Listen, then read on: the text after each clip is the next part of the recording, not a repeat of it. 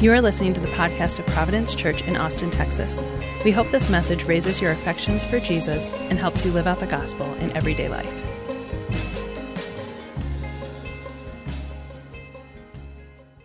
Two weeks from today will be our second year anniversary as a church. 2 years. And it's a short time, but so much has happened during that time. When people ask me how things are going in our church, I tell them, well, we're 2 years in and we're kind of like a 2-year-old in that way. I mean, we're learning new things, we're walking around on our own, we're discovering things, but we also fall on our face, like a good bit actually.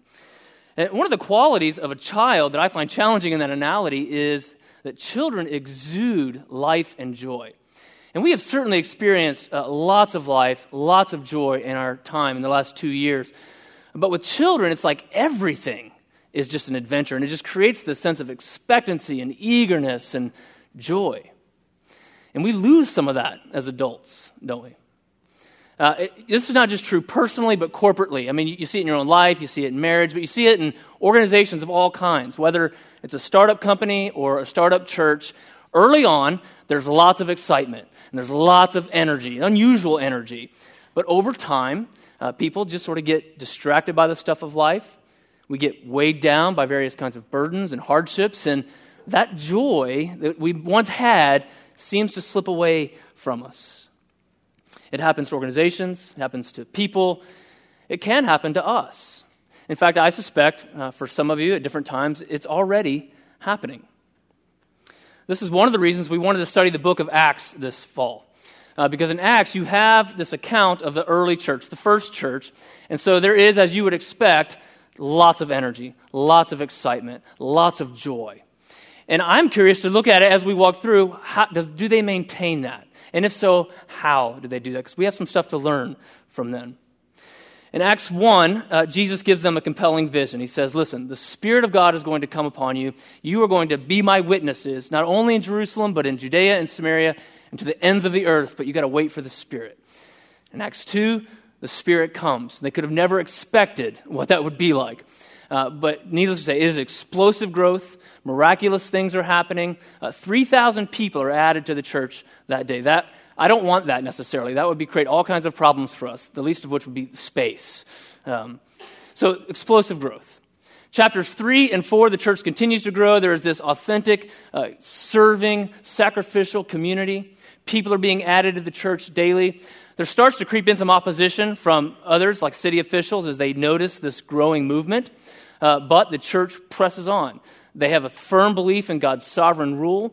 They are praying people, and they continue to talk about Jesus boldly.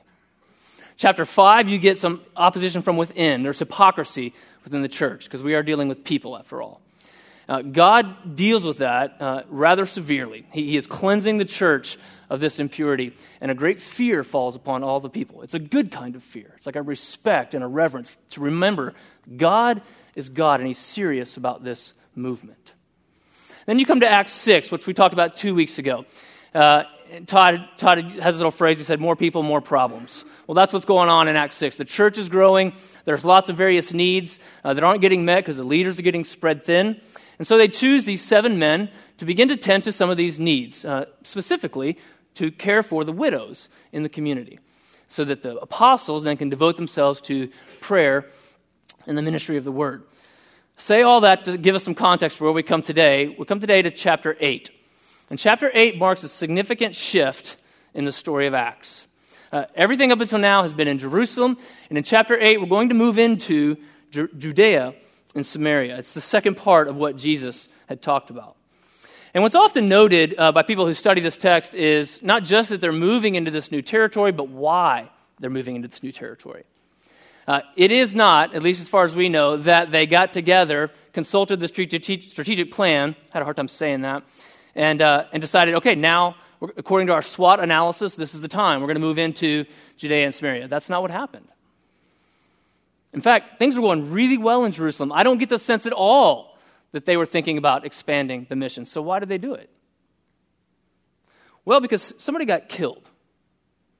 Stephen, one of the 7 who was chosen to take care of the widows.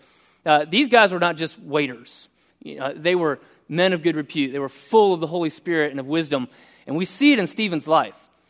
He gets tangled up with some of the city leaders because he's performing great signs. He's talking about Christ. They're trying to argue with him, but they're no match for his wisdom. And so they throw him into this kangaroo court, try him. And in his defense, he preaches this incredible sermon. We're not going to look at it. It's all of chapter 7. You would do well to look at it.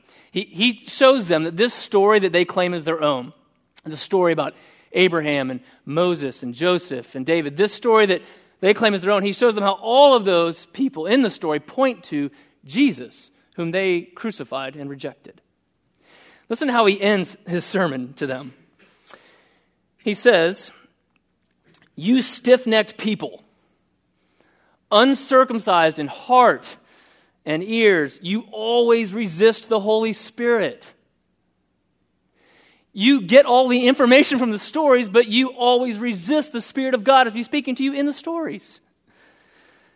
Now, they were enraged when they heard these things, as you can imagine, and they cast him out of the city to stone him to death.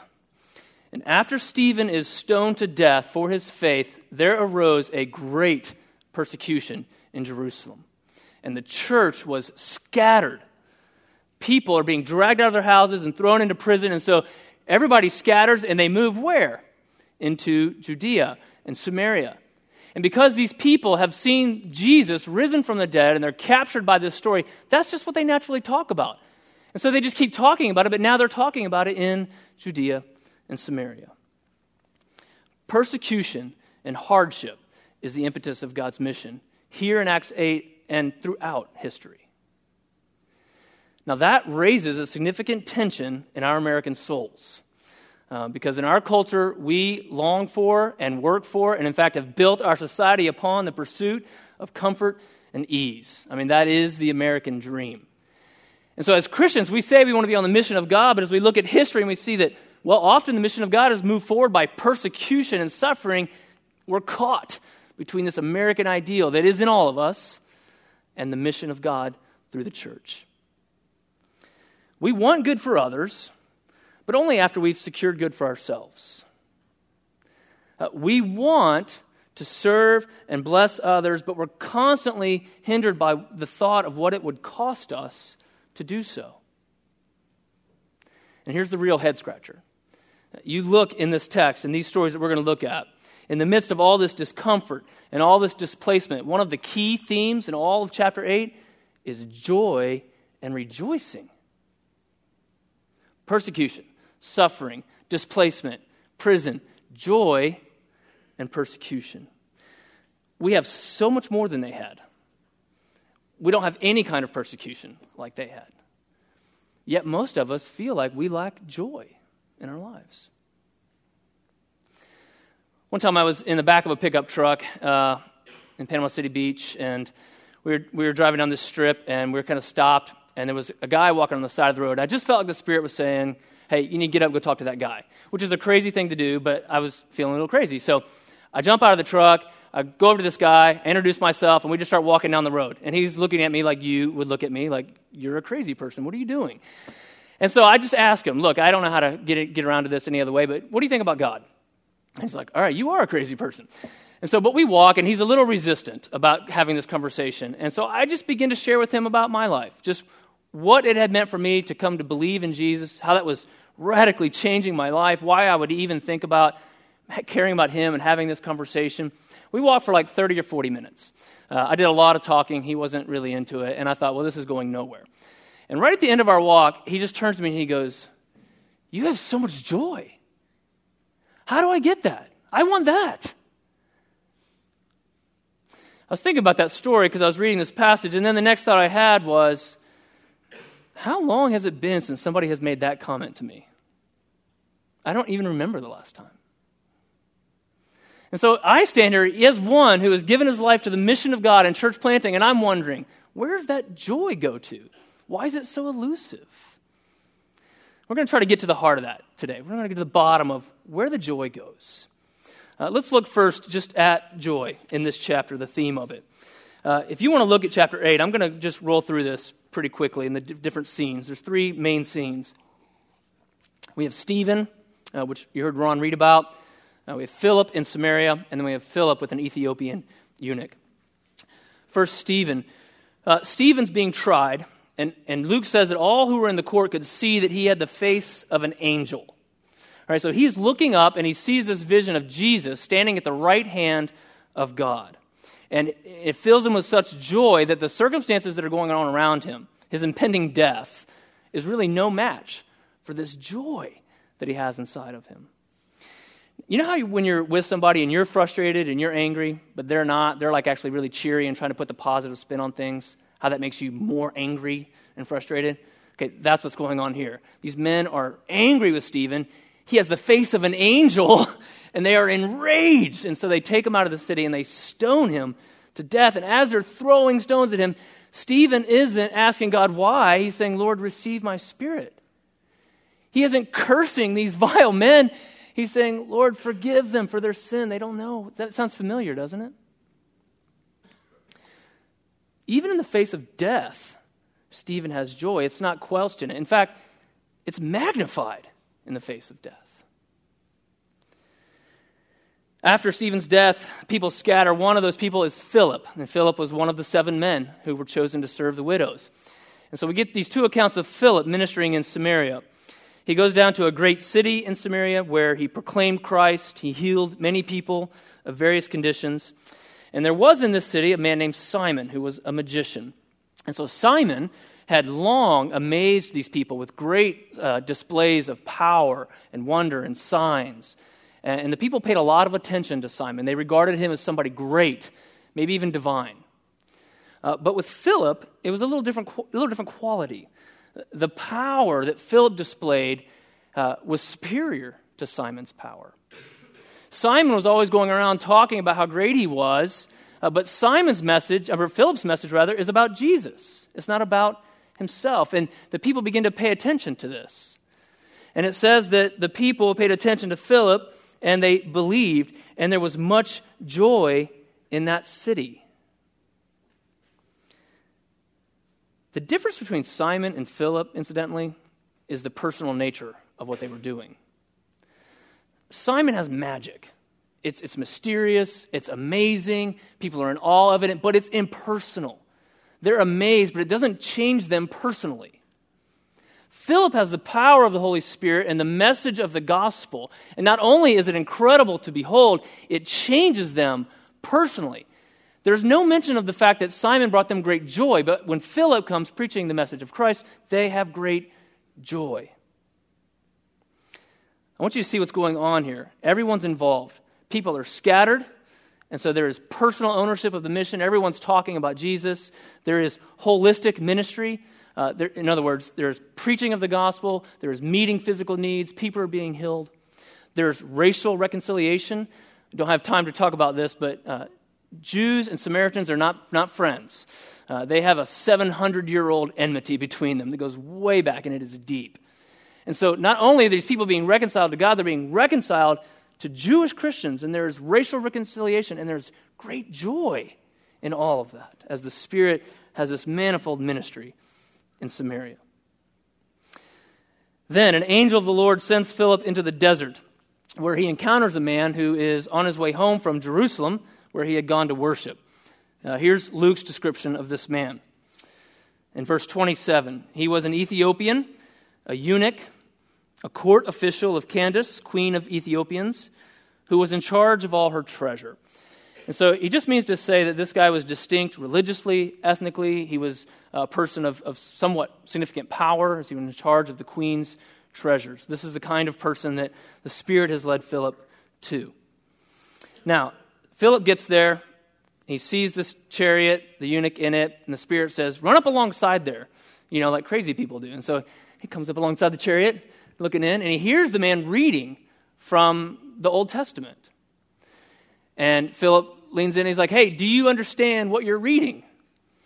And the guy very humbly says, well, how can I understand if I don't have a teacher to guide me? And so he invites Philip up in, and he says, come up in here and listen to what I'm reading. Here's what he read. It's a quote from Isaiah 53, and it says, like a sheep he was led to the slaughter, and like a lamb before its shearer is silent, so he opens not his mouth. In his humiliation, justice was denied him. Who can describe his generation? For his life is taken away from the earth. And he asks Philip, so who's the prophet talking about? Is he talking about himself or someone else? And Philip knows that he's talking about Jesus. And so beginning with that verse, Philip unfolds the whole redemptive story and shares with him the good news about all that God has done in Christ, the Messiah. The man, as they came to the water, this little oasis in the desert, said to Philip, well, what would keep me from being baptized? I mean, when his eyes were open to who Jesus is, he believes. And so Philip takes him down into the water and baptizes him. And when they come up out of the water, the Spirit carries Philip away. All right? The man sees him no more, which I think would be a sad thing. I mean, here's this guy who has this strange teacher come in, lead him to faith in Christ, and now the guy's gone for the after party. I would think that would be perplexing at least, sad perhaps, but all the text says is that he went on his way rejoicing. Comes up out of the water, this guy's mysteriously gone. I go on my way rejoicing. Well, how could that be? Because he had found something that gave him so much joy it didn't compare to what was going on around him. Here's the keeper of all the queen's treasures who has found the treasure worth keeping. That's what Jesus said. The kingdom of heaven is like a man who found a treasure in a field and he covered it up. And in his joy went and sold everything he had to buy the field. That's what's happened to the Ethiopian eunuch. I just want you to see all of this joy. Stephen with the face of an angel, a whole city full of joy, a eunuch rejoicing on his way. Where's all this joy coming from? There is suffering, there is hardship, but over and above it all, joy. Not a little bit of joy, not like a little joy contained in a little group of people, but joy bursting forth, spilling over into everybody's lives, into every city where the Spirit goes. You can't contain it. Wherever the Spirit goes, there's true joy. In fact, when the Spirit comes upon people, one of the things that happens is they lay down their agendas. In other words, they let go of their drive for comfort and approval and wealth and recognition. All of that fades in comparison to what they find in Jesus, and they find true joy. When we make life or church or God or the mission of God about us, about how we might get attention, how we might get our needs met, how we might gain power, whenever that happens, we short-circuit the work of the Spirit, and you will always find a lack of joy in that person. This is what happens to Simon the magician. Jump back into the middle story there, kind of verses 9 through 20 or so.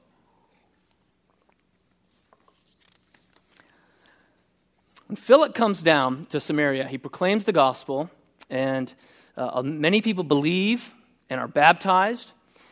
But then something weird happens. Peter and John come down to pray for the people and to lay hands on them so that they might receive the Holy Spirit. Now, I say that's weird because that's not the normal pattern in Scripture. The normal pattern in Scripture is that when people believe in Jesus, they receive the Holy Spirit. It all happens at the same time. And so what's happening here, I think, is an exceptional thing because of the new territory they're going into, because of the enmity between the Samaritans and the Jews. I take this to be like an apostolic kind of authentication that, yes, the Spirit of God is moving into Samaria, and what he's doing in these people is legitimate. It's real. It's authentic. So they're affirming that. Now, lots could be said about that, but here's what I want you to see. When Simon sees that, his reaction is unlike everybody. He stands in contrast to everybody else in the story. Everybody else has joy. Simon, we will find out, is in the gall of bitterness. Here's why. When Simon sees that the apostles lay their hands on the people and they receive the Spirit, he says, I want that. See, Simon is a sorcerer. He deals in power, and he knows real power when he sees it. And so he wants to get in on this thing. He tells the apostles, he said, hey, here's some money. Now give me this gift of the Spirit so that whoever I lay my hands on will also receive the Spirit. All right, well, first of all, trying to buy God is ridiculous. We know that. There's something more subtle going on here, though. What Simon wants is not a personal experience of the Spirit in his life so that he would see Jesus and be renewed. What he wants is to use the Spirit as a commodity, He wants to traffic in the things of God so that he might benefit from it, so that he might exact power upon people and that they would look to him and be amazed at him. He still wants it to be about him. Simon's whole life has been about him. Look what I can do. That's his motto. Philip points to Jesus, but Simon doesn't see it. Simon sees the power, the signs, the wonders, and he gets enamored with that. He misses the point. Signs point to substance. And anytime you make the sign the thing, if that becomes the center of your attention and your worship, you miss the substance. It's like if you have a dog and you're playing fetch and they don't see you throw the ball and you don't want to go get up and go get it. And you're like, no, it's over there. What do? They just sit there and look at your finger. They don't know that you're pointing to something to go over there. Well, that's what happens when you miss that the sign points to something. I was playing disc golf one time in Dallas and came up beside this other guy, so we finished the round together. And we just started talking, and he said something that made me think he was a Christian. And I was like, oh, cool. Well, tell me about that. Tell me about, just your experience of God's Spirit in your life and how you walk with God and what that's like for you and what he's doing in your life. And he didn't say anything. He just pulls out his wallet. I'm not lying to you. I've never seen this before. And he hands me this little business card. And I'm like, I just asked a question, I get it, and it's like a little certificate of his baptism. That's his answer. His answer to what is God doing in your life now is, here, this happened to me. Do you see what's happening? Baptism is a sign that points to the inner reality of new life in Christ. Joy and peace, compassion, a desire for justice and mercy. That's what I was asking him about, but he just gave me the certificate. You guys have seen the double rainbow worshiper guy? YouTube? Okay. If you haven't seen it, there's no way to replicate what that is. I was thinking about that because we talked about Noah this summer, and God gave Noah the rainbow as a sign of his covenant. And it would just be ridiculous to see the rainbow and worship like that guy. But I want to tell you that when you short circuit the work of the Spirit by getting preoccupied with the sign and missing the substance that it points to, you are every bit as silly and foolish as the rainbow worshiper guy. I think that's how it looks to God. Why would you worship that? Look what it points to. That's what happens to Simon in Acts 8. He gets excited about the power that he sees. He joins in with the rest of the people. He believes. He gets baptized. He follows Philip around and he mimics everything Philip does as best as he can. He's enamored by it, but he misses that they point to the gospel. I had a guy come into my office one time and wanted me to teach him how to read the Bible. I was like, well, that's cool. That's what I get paid to do, I think, so let's do that. And I started talking about various ways to think about the Bible, and then for some reason it doesn't feel right. And I just stopped to ask him, and I said, hey, why do you want to learn to read the Bible? He's like, well, I go to the small group in the church, and everybody there reads the Bible and knows what they're talking about, and I just want to fit in. It's like, oh, okay. Well, that's not bad. But the Bible reveals a person. And so, do you have an interest in knowing that person? He's like, oh, I don't know. I was like, well, let's just walk through the basic story then. And so I just asked, hey, do you believe God created the world? He's like, yeah. It's like, okay, do you believe that we sin, we rebel against God, there's distance between us and God? He's like, yeah, I think so. And okay, well, do you believe that God sent Jesus into the world to die for sin? He goes, I think so, yeah. Okay, we're doing pretty well here. I was like, what about 3 days later when Jesus rose from the dead? Do you believe that Jesus raised bodily from the dead? He goes, no, I don't think so. It's like, what do you mean? He goes, well, I like the idea of it. I just don't think he literally bodily rose from the dead. It's like, okay, well, listen, that's what it means to be a Christian. That's part of the gospel message. We are captured by this story, the whole of it. That's what's in the Bible. And so if you want to learn to read the Bible, that's the story in there. And so, do you see what he was doing? He's coming into a church. He's trying to fit in. He's trying to do the things that the Christians do, but he doesn't see that what they do points to who they serve and who they worship. We do this kind of thing. We miss the substance because of the signs. Simon, for him, everything becomes transactional. He's like, look, I'll give you a little bit of money, you give me the Spirit. My friend is like, look, you teach me to read the Bible, I'll fit in. We do that. We say things like, okay, God, do this, if I follow the rules, then you've got to bless me. If I, pray with enough fervor and for long enough, then God will have to do what I say. If I serve people and I do all the right things, then I should get some recognition for that. If I do all these things to make up for my failures, then God will have to forgive me. Do you see how all of that is transactional? Grace is not transactional. It's benevolent. God gives it to you with nothing in return. You have nothing to offer. This is what Simon misses. This is why he doesn't have joy. This is why he's in the gall of bitterness. Because he can't stand what's going on around him because he doesn't have it. Well, Peter, who is familiar with being rebuked himself, gives him a rebuke. Verse 20. Peter said to him, "May your silver perish with you because you thought you could obtain the gift of God with money. You have neither part nor lot in this matter, for your heart is not right before God. Repent, therefore, of this wickedness of yours." Now, the wickedness is not simply that he's trying to buy the Spirit. The wickedness is that he does not get grace at all. He is completely building his righteousness upon himself, not Christ. Repent of this. Pray to the Lord that, if possible, the intent of your heart may be forgiven you. For I see that you are in the gall of bitterness and in the bond of iniquity. Now here's Simon's response, verse 24. He doesn't repent. He doesn't admit his wickedness. He doesn't see the beauty and the glory of God and embrace the forgiveness that is his in Christ. He says, "Pray for me so that none of these things which you said will come upon me." He's still it's about him. Don't let these consequences happen to me.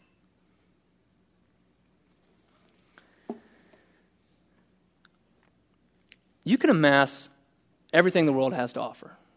Power, money, attention, achievement. You can get it all. It will never lead to the kind of joy that you want. In the kingdom of God, true joy is not about acquisition, not about getting. It's about giving yourself away in worship and service to God and service to others.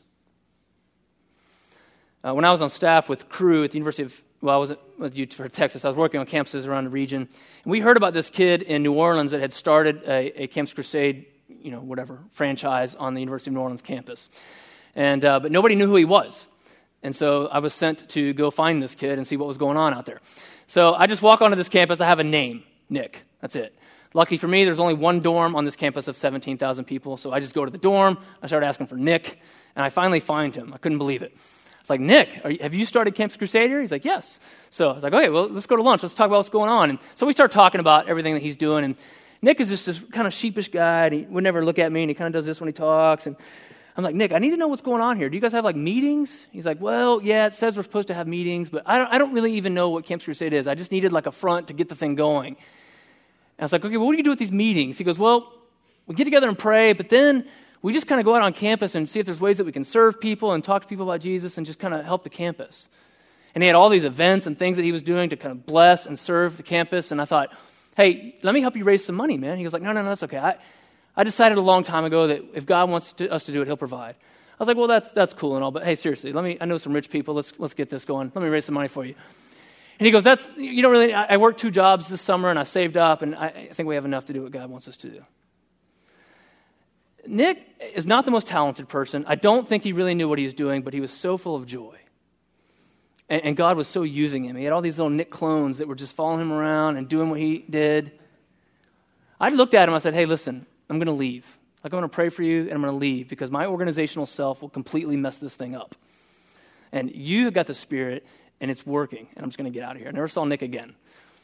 The thing that Nick said to me, though, was, I said, "Why are you doing this?" He said, "Well, I've got 2 more years left on campus, and I just want to see if by the time I leave, every student here gets a chance to hear about Jesus." Nick is just giving himself away, and it's leading to so much joy in his life. I know people in this community and in other communities who have a practice of giving generously, in secret, anonymously, except that I know, but mostly anonymously. And what I've noticed in them over the years is it gives them such joy. They love that people don't know. And they love when they hear the stories of what happens to it. They just revel in the joy of what it means to give and bless others. And not just them, but the people who receive it. I mean, can you imagine having a specific need and out of nowhere, a generous gift comes to meet that need, and you don't know who it is. Who would you give thanks to? God. So people worship, the givers and the receivers worship together, though they don't know each other. I've seen in this community people giving themselves away in service. I can't count how many care calendars are going around right now, people watching people's kids, living in people's houses. There's lots of stuff, just really practical ways that people are sacrificially giving of themselves. And you know what it leads to? Joy. I see it in the community. People who are serving, the people who are receiving, worship God together. Whenever you give of yourself, you're not going to probably be Stephen. You're probably not going to get stoned to death. But when you give of yourself, whether it's your money or your time or your energy or your prayer, it blesses people and it leads to joy in other people's lives. That's how the kingdom works. This is our vision for a church. I mean, it's on your little thing there about Providence. There's 3 parts to it. The last part in that paragraph is that we would be a people who are compelled by the love of Christ to live for others. That is, that just our norm would be that we would deny ourselves as Jesus called us to, and that we would live for the good of others. That's our vision for a church because that's what we see in Scripture. That's what's going on in the book of Acts. People are giving themselves away. And the commentary is great joy and rejoicing. Now, let's get personal for a second. How do we experience this joy? I mean, it's great to see it here. It's great to know that God does that. But in some ways that increases the tension because God does that and I don't have it. What's going on? All right, here's the thing. I can't just tell you, be joyful. Right? You ever tell a sad person, be happy? It just doesn't work like that. I can't just say, have joy. Because partly, joy isn't something that you go get. Joy is something you receive. Joy comes as the ministry of the Holy Spirit goes to work in your life. It's a result of something that God's doing in you. Tim Keller says that the Spirit of God has a simple ministry. It's not mysterious, but it is marvelous.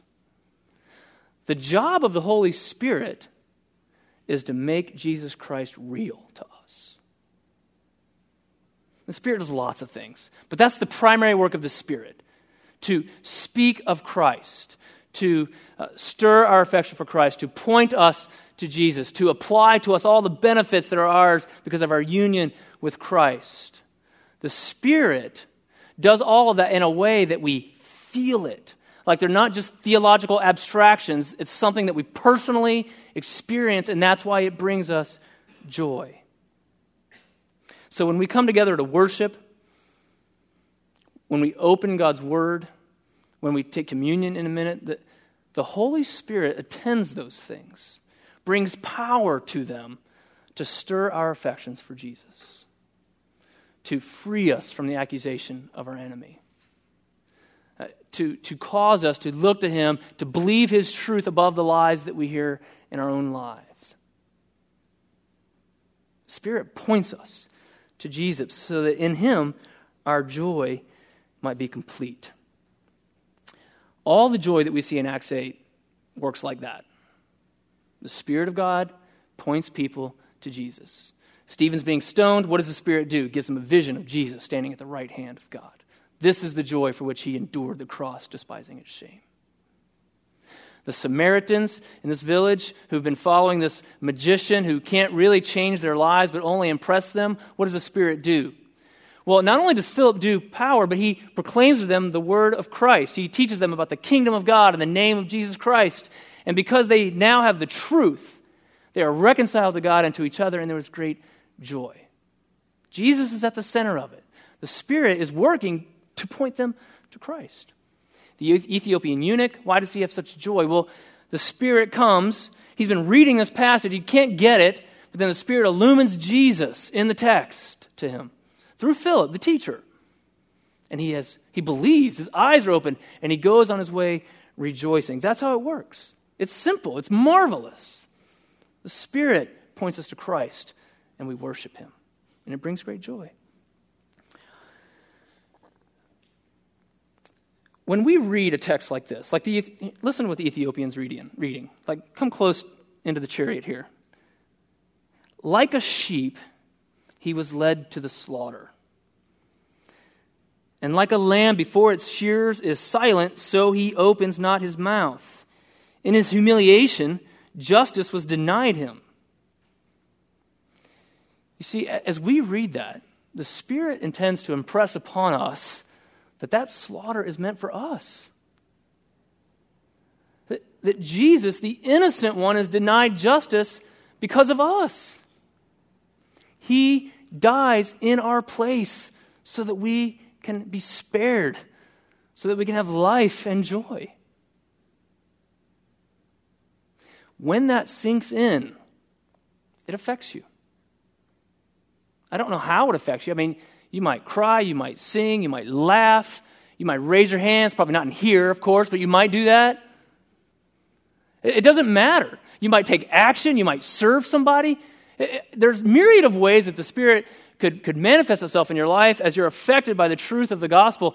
The means isn't important. And as soon as you start thinking about the means or the expressions of it, you lose sight of the substance. So how do you know it's sinking in? Because it affects you. I'll just be honest with you. As I was reading this today, I was struck by how often I mistake knowing something in the abstract for experiencing it personally. Look, I know about substitutionary atonement. I know what Jesus did in my place. I get it. But it doesn't always sink in such a way that it moves me. That has to do with just my own hardness of heart. It has to do with the fact that familiarity, I just tend to overlook things. There's all kinds of stuff going on there. If that is the pattern of our lives, that we know things in the abstract, but it doesn't affect us, we will shrivel up spiritually. I promise you. And so all I know to do is simply to call out to the Spirit and say, Spirit of God, would you come in our lives? Would you illumine Jesus to us so that we would worship him and so that we would not care about ourselves and our righteousness and our kingdom, and we would seek first the kingdom of God and his righteousness so that we might have great joy.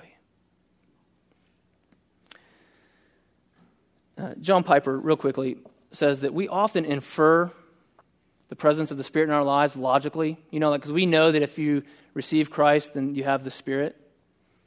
And so he points to when Paul in Acts 19 asked someone, well, did you receive the Spirit? That sounds like a really weird question to us. He's like, well, yeah, I believed in Jesus, so therefore, logically, yes, I received the Spirit. What he goes on to point out is that everywhere in Acts where it is explicitly talked about the Holy Spirit coming upon people and people receiving him, it always has a visible manifestation to it. Not like crazy. It's not always like people performing miracles and stuff. I mean, the New Testament talks about this fruit of the Spirit in all kinds of ways, like peace and patience and joy. I think John's just trying to say, look, don't live a spiritual life that is inferred by logic alone. There needs to be an experience, a manifestation of the power of God in your life, or we ought to ask ourselves, well, did I receive the Spirit?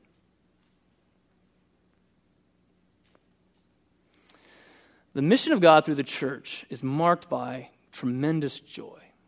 And so if we call God Father, it means the Spirit is in us. If we have patience that passes understanding, if we have a peace that passes understanding, if we have great joy, if we have compassion upon people, all of that is a sign that the Spirit is in us.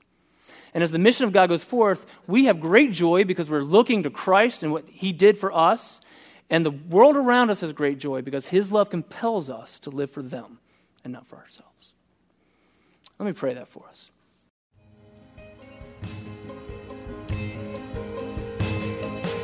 Thanks for listening to the podcast of Providence Church. For more resources and info, visit us online at www.providenceaustin.com.